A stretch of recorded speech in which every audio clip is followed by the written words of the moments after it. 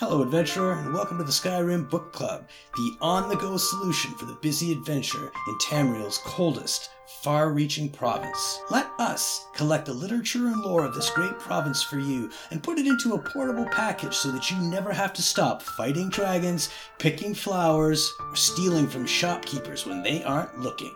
With an ever-increasing archive, SkyrimBookClub.ca has got the story for you. Until next time, enjoy the book.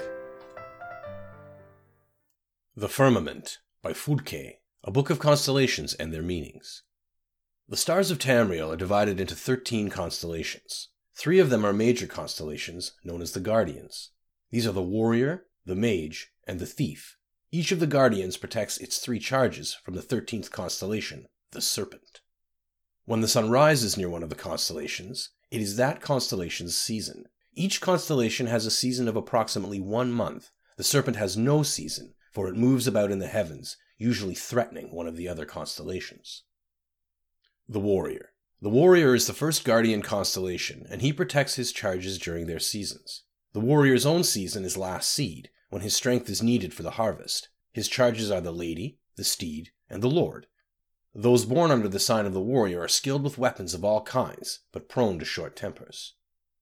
The Mage. The Mage is a Guardian constellation whose season is Rain's Hand, when Magicka was first used by men. His charges are the Apprentice, the Golem, and the Ritual. Those born under the Mage have more Magicka and talent for all kinds of spellcasting, but are often arrogant and absent-minded. The Thief. The Thief is the last Guardian constellation, and her season is the darkest month of Evening Star. Her charges are the Lover, the Shadow, and the Tower.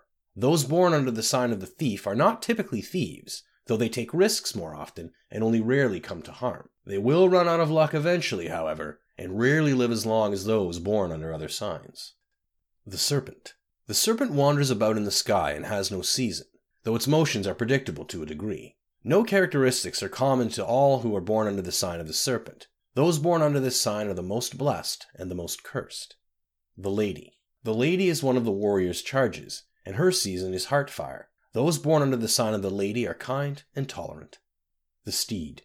The Steed is one of the Warrior's charges, and her season is mid-year. Those born under the sign of the Steed are impatient and always hurrying from one place to another. The Lord. The Lord's season is First Seed, and he oversees all of Tamriel during the planting. Those born under the sign of the Lord are stronger and healthier than those born under other signs. The Apprentice. The Apprentice's season is Sun's Height. Those born under the sign of the Apprentice have a special affinity for magic of all kinds, but are more vulnerable to magic as well.